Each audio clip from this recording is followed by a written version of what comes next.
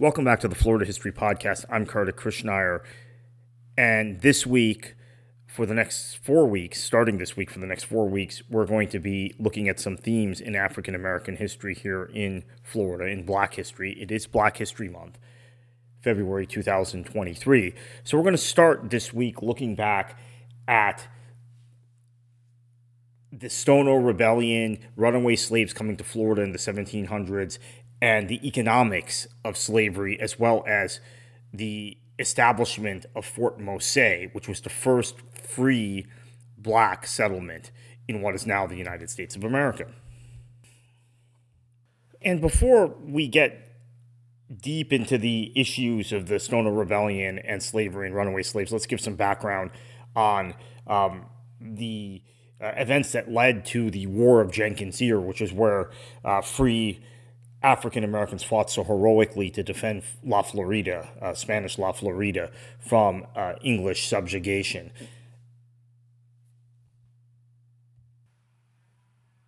It's important to note at this point, Florida has a reduced importance, has an increased dependency on the Spanish crown, and is even more dependent on luring runaway slaves and working with whatever native peoples remain in the state, which are very few.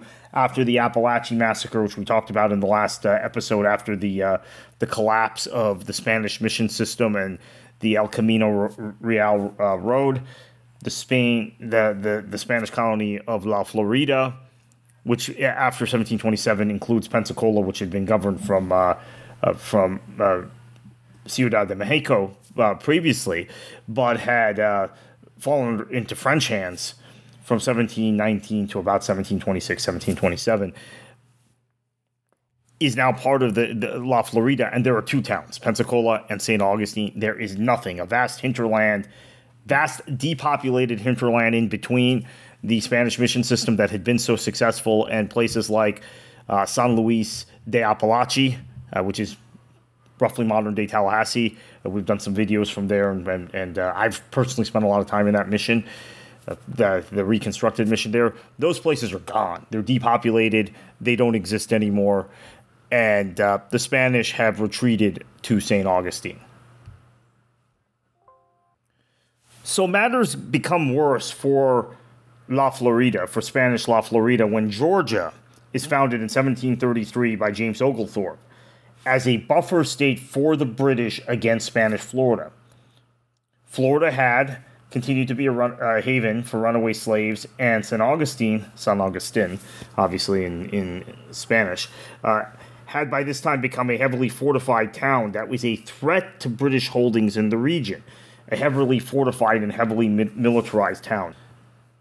The founding of Georgia is really important because obviously it puts more pressure on Spanish Florida. It also creates a situation that between 1733 and Florida being ceded to the United States by Spain in 1819, armed conflicts took place near or along this border.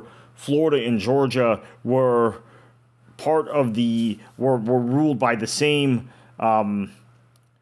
nation or same alignment for a total of 12 years in that period, from 1763 to 1775. Both were British colonies. In 1775, the Patriots got a hold of the Georgia government. At 1776, obviously, the United States declares independence. And beginning in 1775, as we're going to get into in this series, there are multiple skirmishes and battles along the Florida-Georgia border and in really the northernmost portions of the Florida Peninsula, what are now Duval and Nassau counties. A number of maybe obscure events that took place in the greater scheme of things in the Revolutionary War, but nonetheless very important in terms of Florida history.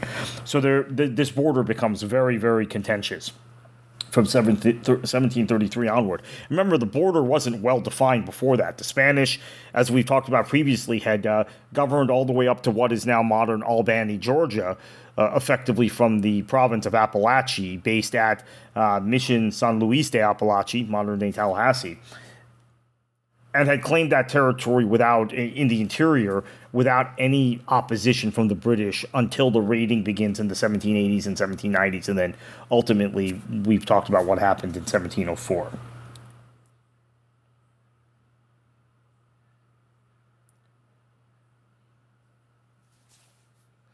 The British initially founded Georgia as a colony to be a strategic hedge against Spanish Florida. Georgia was to be a white-only colony, no slaves, initially. This was done to avoid the threat of runaway slaves to Florida. History has recorded Georgia as being founded as a penal colony. This is true to an extent, but the motivation for Georgia's creation was without question down to Florida's growing militarization of the era and the Spanish colony's increasing role as a haven for runaway slaves. Within a decade of Georgia's founding, the colonies of Florida and Georgia would effectively be at war, with James Oglethorpe leading the British forces. But seeds of the conflict were sown 2 years before Oglethorpe founded Georgia off of the Florida coast. The conflict was seeded off the Florida coast. It was kind of seeded, not seeded, okay? Seeded with an S. In April 1731, the Spanish boat La Familia, captained by Juan de Leon Fandino, stopped the British frigate Rebecca. On board the Rebecca was Robert Jenkins. We're going to get to know that name. The ship's captain, whom the Spanish accused of smuggling.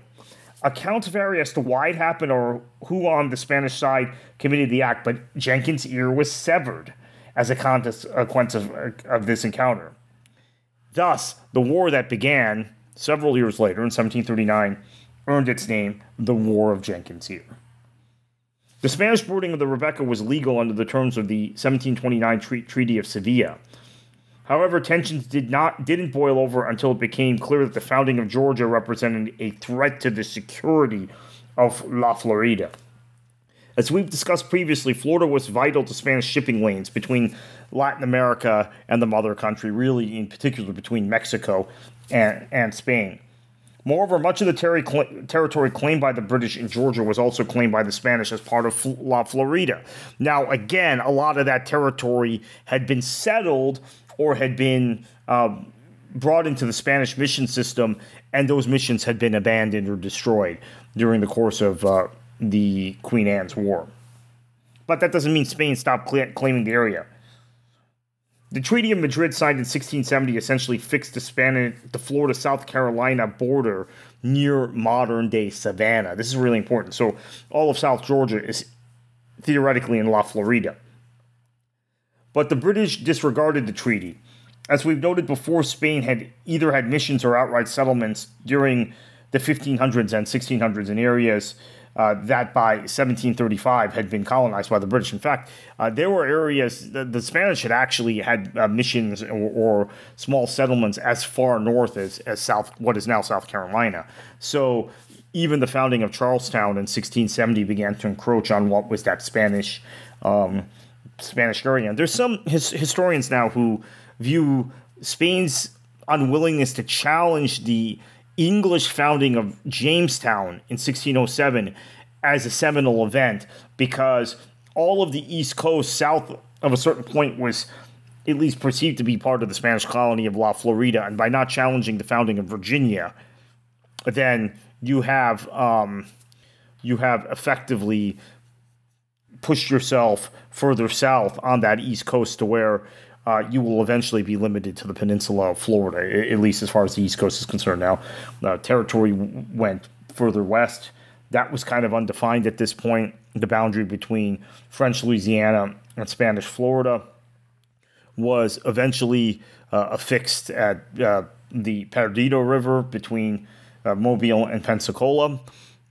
Eventually, when the British get a hold of Florida, they end up, and we'll talk about this in the future, it's not important in this episode, but the British will add lots of territory to the British governance of Florida, which includes much of the modern-day states of Alabama, Mississippi, and Louisiana. In fact, part of Louisiana, right? There's a area, and we've done a podcast on this specifically, there's an area known as the Florida provinces, which includes Baton Rouge, by the way, or West Baton Rouge, East Baton Rouge, excuse me, in Louisiana. That is very much a part of historic British West Florida.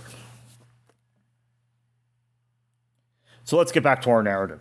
Oglethorpe spent the first few years of Georgia's existence creating coastal fortifications, including in 1736 the building of Fort St. George near the mouth of the St. Johns River in territory that was, in theory, an undisputed part of Spanish Florida. So think about that. Kind of where Fort Caroline had been built by the French in the 1560s, around the same location. Pretty significant. Georgia's founding was critical to preventing further Spanish success in destabilizing the growing slave-based economy in the Carolinas. Spanish agents in this period were found as far north as New York, which was a slave colony at the time, with lots of slaves actually, tempting African Americans and Africans who were enslaved to escape to freedom in Florida. Similarly, the Spanish could not tolerate British encroachment on their territory previously agreed by treaty with Britain or with England at the time. Now it's obviously after the Act of Union, we call the country Great Britain after 1707 to be part of Florida. So let's talk a little bit about runaway slaves and their importance in this war. I think they were far more important in the War of Jenkins Ear than they were in Queen Anne's War. Although the prospect of slaves running away to St. Augustine was a motivating factor for James More, who is the ultimate villain in Florida history, as we've talked about. So in 1693, King Charles II of Spain issued a proclamation giving liberty to all runaway slaves, provided they converted to Catholicism, which was, as I don't want to get too deep into it in this podcast, and quite frankly, I don't know a whole lot in terms of my own knowledge of the African continent in that era, but there are academics who contend that for some of the slaves that had been brought to South Carolina, they had been brought from places which are in modern-day Angola or Mozambique, which meant that they had some contact with Portuguese explorers. So for some of them, converting to Catholicism was pretty simple, really, that they were comfortable with it. They were more likely to convert to Catholicism than to convert to Anglicanism or whichever denomination of Protestantism was prevalent in South Carolina. And forgive my ignorance for not knowing which denomination, because each of the American colonies that were settled by Englishmen, the colonies to the north of Florida, they all had some sort of unique religious story. And I forgive my ignorance on Carolina, but they certainly were not Catholics, right? And in Florida, they were Catholics. So this was effectively the response from Spain to England's foundation of Charlestown in 1670. For several years prior to the proclamation, the governors of Florida had actively pursued a policy of harboring runaway slaves, but there was no official sanction from the king in Madrid. There was no official royal decree behind this. Now, after 1693, there was, which made them more and more aggressive. Since now we have official crown policy sanctioning and encouraging what Florida administrators were already doing on their own, that intensified the effort to lure runaway slaves to Florida. Before it was, okay, if I'm a governor of Florida and there is a slave that runs away from the English colonies to the north, I am going to require that person of African descent to convert to Catholicism. And if they convert to Catholicism, they can become a part of Florida society. In fact, there were some runaway slaves in these Spanish missions along the El Camino Real that we've talked about. After 1693, it not only became a policy of, okay, if the runaway slaves come to us, but, as I mentioned just a little bit earlier, it became a very aggressive thing where there were Spanish agents now filtering their way through the colonies, the British colonies to the north, encouraging African Americans to rebel or run away to Florida. This was almost the policy of population replenishment after we talked about the destruction that was brought to Florida by Queen Anne's War and the depopulation of much of the state. So after Queen Anne's War, St. Augustine was rebuilt, and once Georgia was founded, Spanish Florida redoubled their efforts to attract runaway slaves. As more runaways came to Florida, the more important they became to the defense of La Florida. the colony had become very, very dependent on freed African Americans, in direct contrast to Virginia and Carolina to the north, which had become completely dependent on enslaved African Americans. So let's make this distinction. Spanish Florida was dependent on freed African Americans. The British colonies were dependent on enslaved African Americans. Very, very important. And maybe something that is seen as anti-American to talk about by some people who critique history and think that they know the history better than the rest of us, like the governor or current governor of Florida. I'll cut my editorial commentary about Governor DeSantis there. But again, Florida was very different than the colonies to the north. So you have more and more African Americans. And in 1738, as we've discussed before, Fort Mose was established 2 miles north of St. Augustine. And today, if you're driving in to St. Augustine on US 1, let's say you're coming from Jacksonville, the Avenues Mall, or Nocatee, that area, you come south, you will see Fort Mose before you get into St. Augustine. And it's a state park, and it's pretty well preserved. It's really kind of cool. So that's a place to go. And I assume maybe the museum there is reopened. The last time I went, it was closed because of COVID. But the natural area and the remnants, all of that is still there. So in 1738, Fort Mose was established, as I said, 2 miles north of St. Augustine. It was a village designed to defend St. Augustine that was the home of free blacks. First free African American settlement in North America. By 1740, the town had a population of 100 to maybe 115 within its walls and was governed by Antonio Salgado. Military defenses were led by Francisco Menendez, who's a great, great story, one of the great Floridians of all time, a runaway slave from South Carolina who in 1728 had been placed in charge of a militia of Africans in St. Augustine. And we should call Fort Mose, we've anglicized it, okay? It's St. Teresa de Mose. That was what the name was in the colony of La Florida. Governor Montiano had promised, at this point, Governor Montiano of La Florida had promised freedom to slaves who may settle in South Carolina. So that was guaranteed, and Fort Mose, being the first legally sanctioned free African settlement in what would become the United States, was really important, and word spread. The town's founding, along with Governor Montiano's promises, reached Georgia and the Carolinas. So slaveholders and British authorities became really nervous. Spanish agents were fanning across British territory, the British colonies, to let slaves know that freedom awaited them if they made it to Florida. And you have at this point a view that the Spanish are stirring up a rebellion.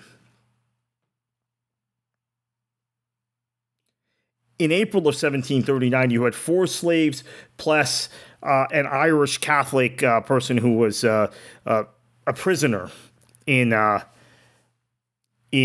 Charlestown. And again, at this point, you have to remember the British Empire, or Great Britain, is very anti-Catholic. I mean, anti-Catholicism was actually one of the motivating factors. I think these are some of the things that are left out of American history historically. Anti-Catholicism was a big factor in the building of the British colonies. And I believe as the British Crown began to reconcile with Catholics, you saw American colonists who were anti-Catholic, like those in South Carolina, want to break free of the British Empire. So Irish Catholic accompanies 4 slaves. They flee to Florida. And later that year, a Jesuit priest is captured in South Carolina.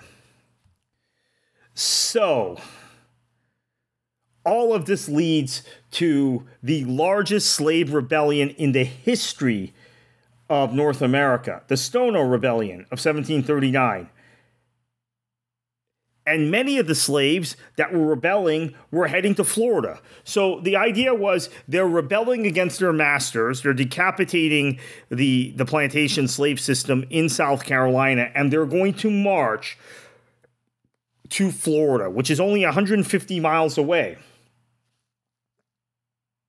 The goal of the Stono Rebellion very clearly is for these slaves to get to Florida and achieve their freedom in Florida. And this also serves the aims of the Spanish crown. So they get these slaves, they free them if they come to Florida, they convert to Catholicism, and they're freed. And in fact, the slaves that took part in the Stono Rebellion, from what I understand, again, this is not an area anywhere near my expertise, but academics who have studied this say that it would have been very natural for those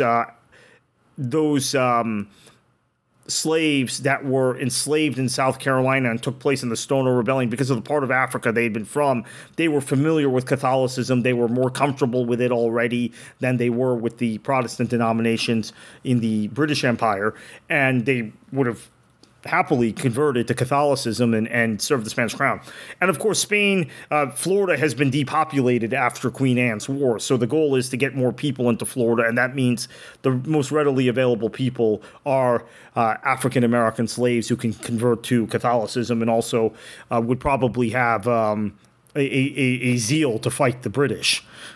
It's part of what they were thinking, right? That there's no question that if you could get slaves to flee to Florida, you can then arm those slaves. This is also terrifying to the British and to the Americans, if you want to call them that, Americans in the future after 1776, that you are arming African Americans, which is what the Spanish are doing here. They're arming African American, people of African descent, black people, and they're saying to them, fight the British, fight your oppressors. So the Spanish do this. Most of the slaves do not make it. The rebellion is crushed. But hearing of the freedoms offered in Florida meant into 1740 you had smaller rebellions in the Carolinas,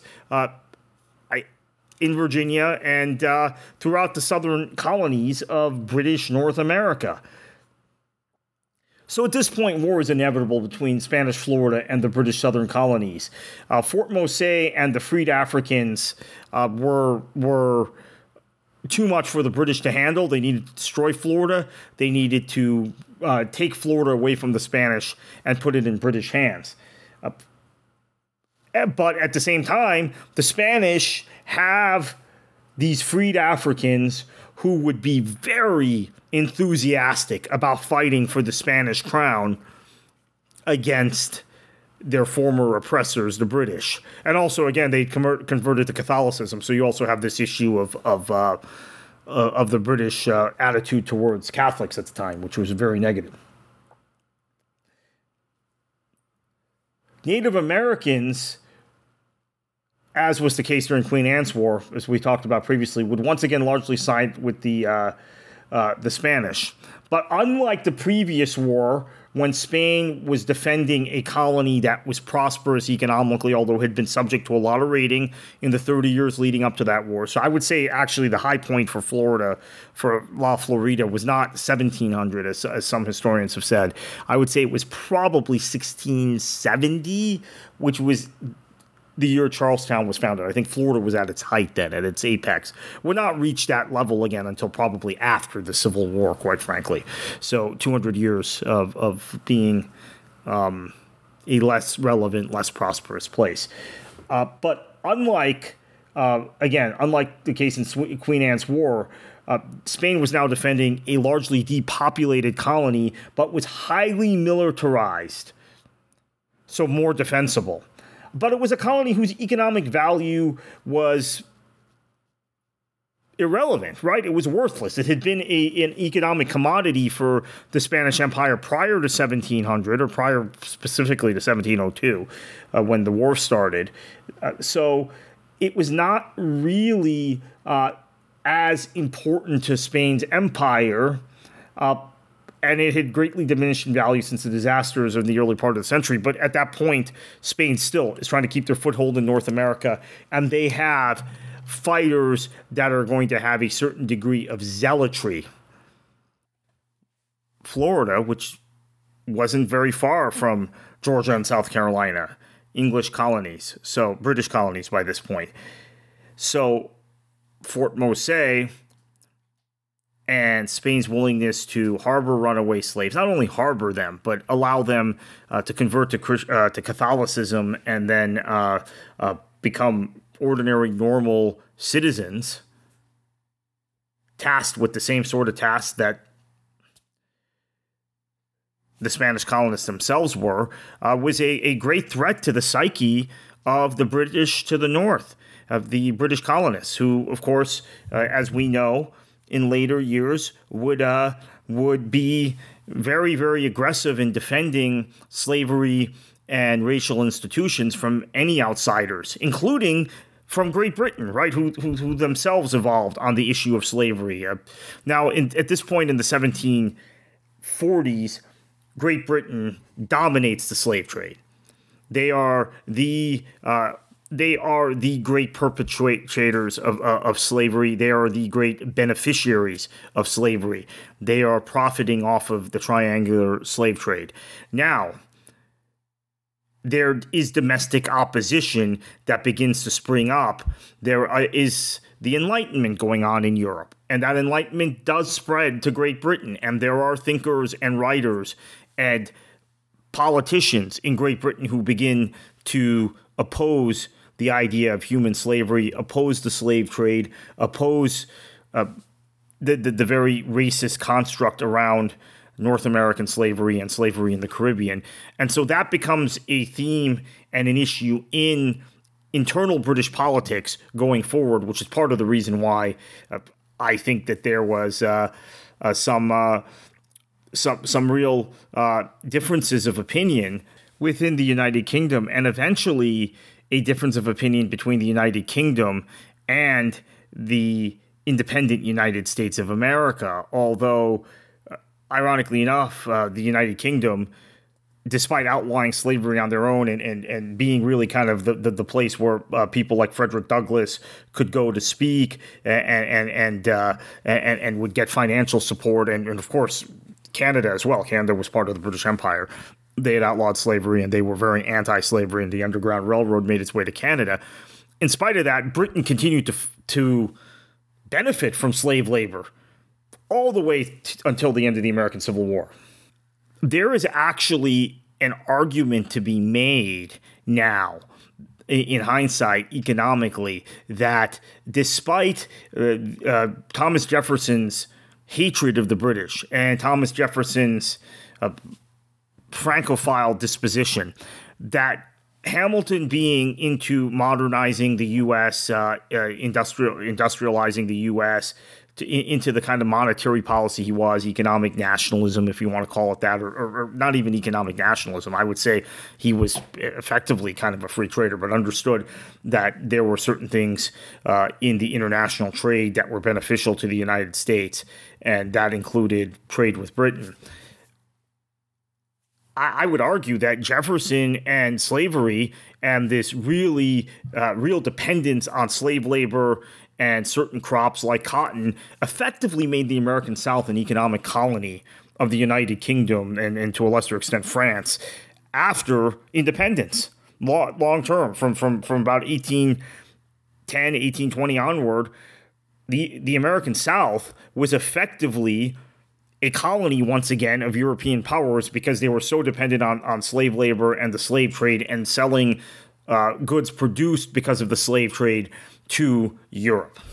So Jefferson may have hated the British, and he and his followers may have thought Hamilton was effectively a British agent, but in reality, Hamilton did more, in my opinion, to establish an independent U.S. economy that was vibrant than Jefferson, whose advocacy of slavery and keeping people of African descent in bondage actually made his beloved South an economic colony of Great Britain once again, even after achieving political independence. Anyway, that's a topic probably for a completely different podcast, maybe not even one on Florida. So let's get back to the War of Jenkins' Ear. On October 23rd, 1739, just as South Carolina is undergoing a number of slave rebellions, which are inspired by the situation in Florida, as we've talked about, the freedom on offering in Florida, Britain formally declared war on Spain. Naval operations had begun the previous day, October 22nd, by the Royal Navy against the northern ports of South America, and these would be the ports in what is now Guyana and Colombia. Meanwhile, Governor Oglethorpe of Georgia was raising an army to invade Florida. The force included English colonists from the Carolinas and Georgia, as well as their Native American allies, the Creeks. By December, Oglethorpe was effectively raiding Spanish forts along the northern coast of Florida. This is effectively between north of St. Augustine and San Agustin, as it was known at the time, northward toward the St. Johns River, towards the mouth of the St. Johns River. Unbeknownst to the British, the Spanish had taken the founding of Georgia as an impetus to reinforce and strengthen the Castillo de San Marcos, that we obviously have done a whole podcast on the building of the Castillo. In January 1740, a tall watchtower and a new parapet was added to the fort. Very, very significant when you're talking about a coming siege from the British. In May 1740, Oglethorpe's force decided to take aim directly at St. Augustine. 4 forts, including Fort Mose, 4 forts outside St. Augustine, fell to the British. On June 13th, the British began a siege of St. Augustine, and the Royal Navy blockaded the town. 7 British warships sat outside the inlet. Just outside the inlet, in fact. They were just kind of lining up on the Atlantic Ocean side, but there's the inlet where it comes into the Matanzas River, and the ships were queued up there. Governor Manuel de Monteano, who we've talked about in the previous episode, had only about 900 professional soldiers at his disposal for the town's defense. I mean, that's a very small force. The governor petitioned Havana in Cuba, which had much stronger defenses and much more men, for reinforcements, and prepared for a long siege of St. Augustine with rather minimal provisions. So at this point, St. Augustine's surrounded, right? They've got the inlet. They've got ships outside the inlet.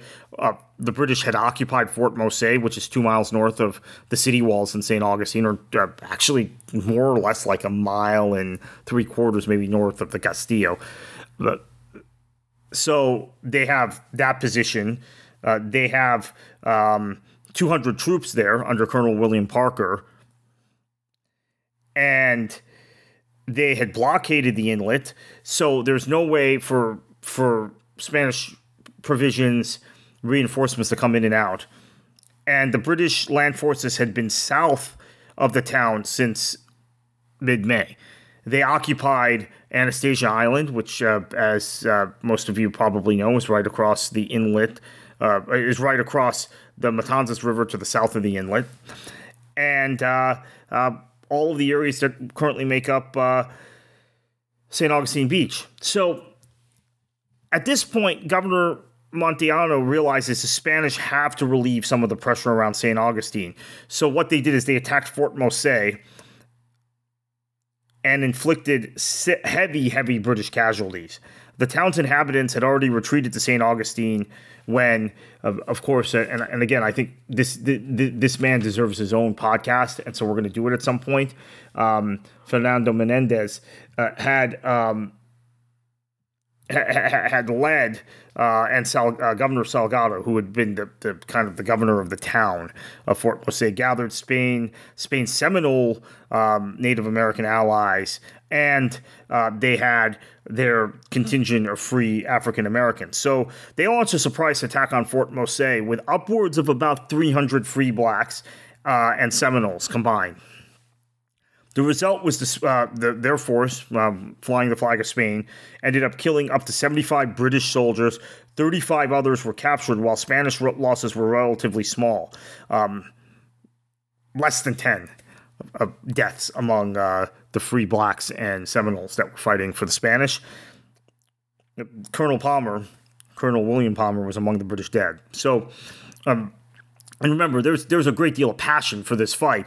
Spain has given these African Americans freedom. They've converted to Catholicism, and they have been given their freedom. And as I think we see throughout history, you have situations where there are a great passion on the part of those who have been liberated to not be enslaved again. Great passion on the part of someone like Francisco Menendez, who had suffered so deeply at the hands of the British, and actually later in his life, again, this is why we probably have to do a podcast on him. What an important individual in the history of Florida.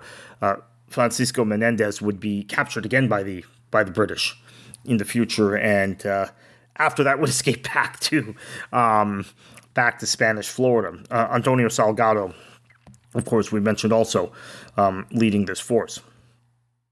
Following this surprise attack, the Spanish forces and its native allies fell back into the city walls, and the defenses of the capital, which was San Agustin, began.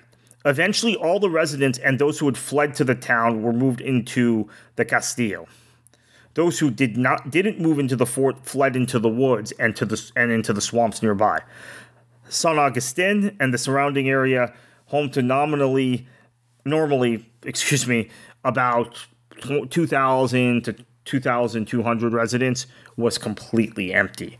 So everybody is in the Castillo. Most everybody's in the Castillo. Those who are not have fled into the woods and the swamps nearby to fight against the British. On July 6th, the defense looked like it was cracking. Provisions had not arrived to reinforce the town.